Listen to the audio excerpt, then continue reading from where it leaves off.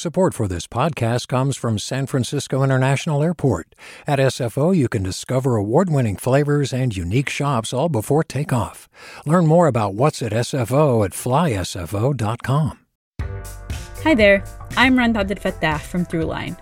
If you're listening to this podcast, you know that KQED produces exceptional storytelling that keeps you informed, inspired, and entertained. Their podcasts cover issues from your neighborhood to the entire country and everything in between. Support this work today.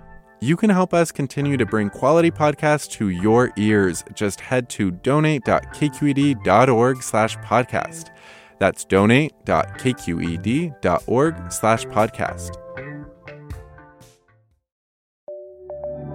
From KQED. This is the California Report. Good morning. I'm Lily Jamali. At a time when President Donald Trump is claiming total authority over how states will reopen following the worst of the COVID-19 pandemic, Governor Gavin Newsom is expected today to outline his own plan to get California moving again.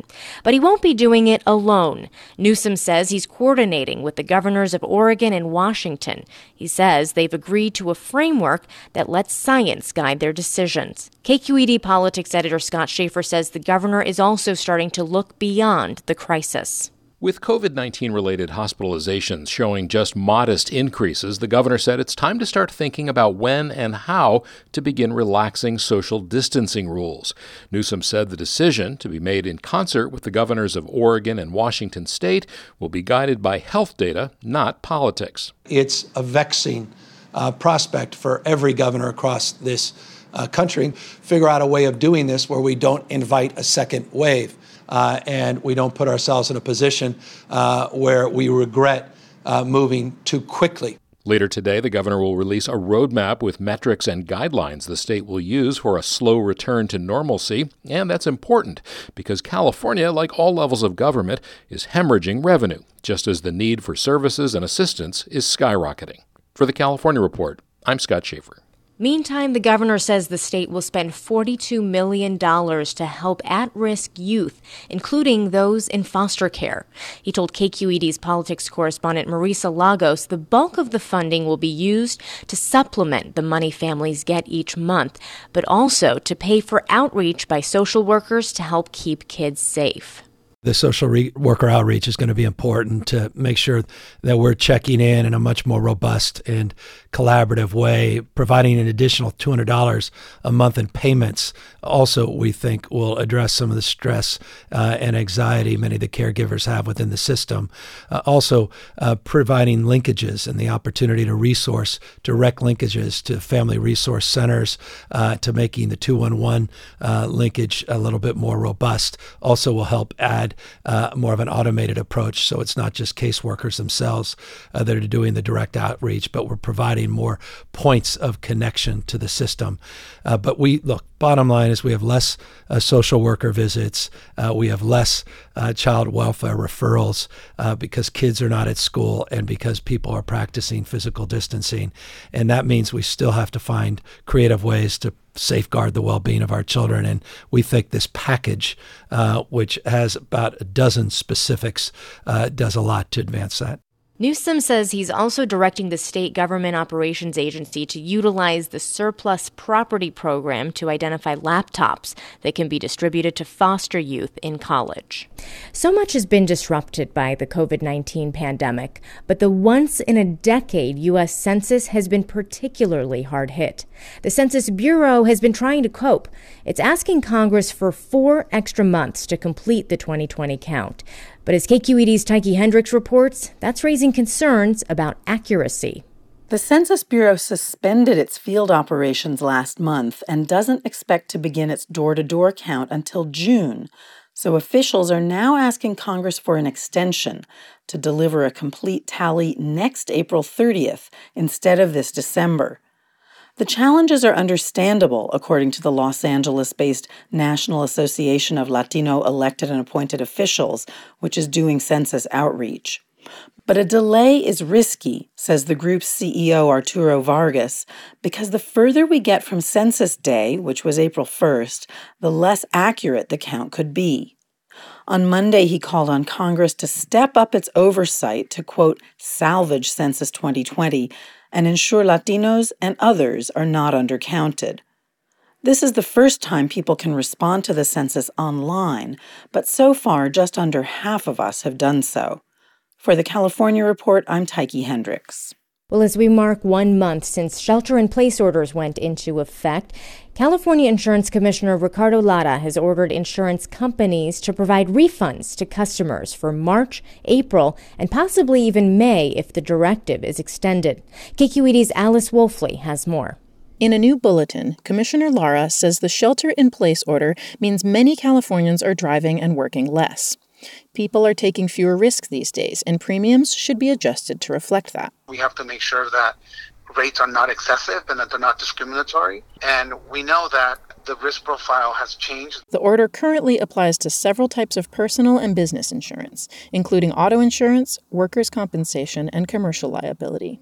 But Lara says more reforms may be necessary as the pandemic unfolds. Insurers are required to issue all refunds no later than August. For the California Report, I'm Alice Woelfle. A lot of us are showing up for jobs that hardly resemble at times what we did just a month or two ago. Other jobs carry new risks that no one expected. One kind of work that's changing rapidly is policing. Law enforcement officers have to enforce stay-at-home orders while also keeping the peace at food banks and grocery stores. And when they do make arrests, there's a new level of danger. The slightest touch brings with it the risk of possible transmission. For more on the psychological impacts of the pandemic on police, KPBS reporter Trageser talked to experts and officers about what they're experiencing. And he's running away from us, and we had to catch up to him, make contact with him, and place him under arrest. Having to tackle someone who's running away is a pretty standard part of the job for Chula Vista police officer Victor Del Rio. But the coronavirus pandemic makes it far more complicated. When we first contacted the subject, we stayed within 6 feet from him. And when we determined a crime had occurred, it was time to conduct our business. Officers are now wearing masks and gloves at all times. But an arrest is still an arrest, and they have to come into close contact with people to do their jobs. Del Rio says, at first, they're not thinking about getting sick.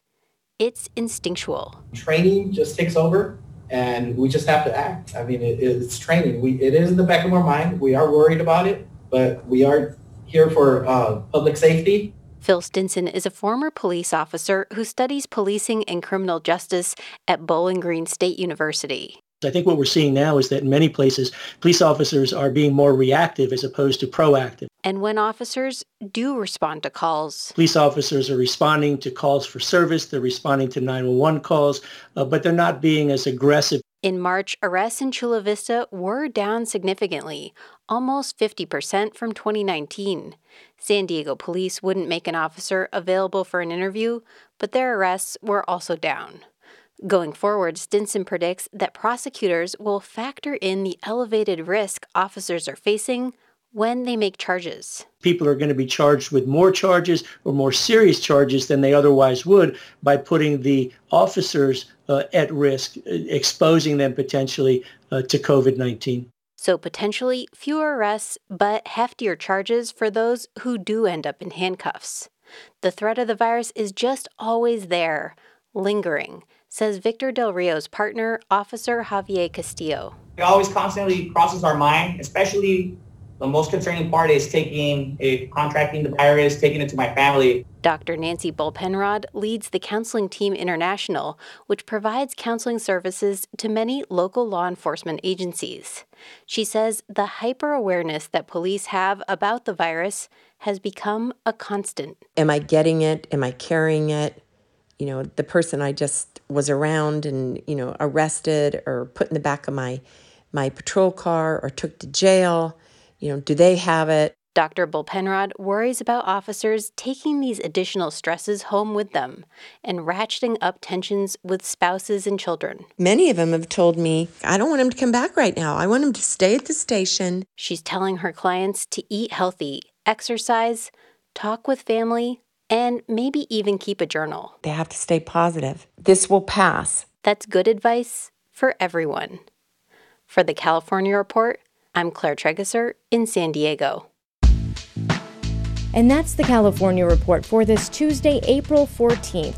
I'm Lily Jamali. Thanks so much for listening and have a great day, everyone.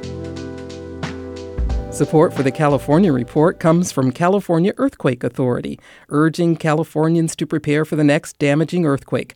Learn more at earthquakeauthority.com. Eric and Wendy Schmidt, whose Fund for Strategic Innovation supports transformative ideas that benefit humanity while protecting the natural world, recognizing through science the interdependence of all living systems, and the California Healthcare Foundation, standing with all Californians as we address the coronavirus emergency together. On the web at chcf.org. Hi, it's Terry Gross, the host of Fresh Air. We bring you in-depth, long-form interviews with actors, directors, musicians, authors, journalists, and more. Listen to our Peabody Award-winning Fresh Air podcast from WHYY and NPR. Hey, it's Glenn Washington from Snap Judgment. And if you love what you're hearing, and I know you love what you're hearing, please consider becoming a KQED member. Get special access to cool events, behind-the-scenes footage, and so much more. Plus, you'll sleep better at night knowing you did your part for the community you depend upon. It's in you. Please be in it. Visit donate.kqed.org/podcasts to sign up now. That's podcast with an S. Thanks. Hi, I'm Sasha Coca, host of the California Report magazine. Every week, we bring you stories about what connects us in the giant, diverse Golden State. Because what happens in California changes the world. I love this place. We were once seen as like the place to be, California. The land of milk and honey. That's where you go to Sunshine State. But we just have challenges right now. KQED's California Report magazine. New episodes drop every Friday, wherever you get your podcasts.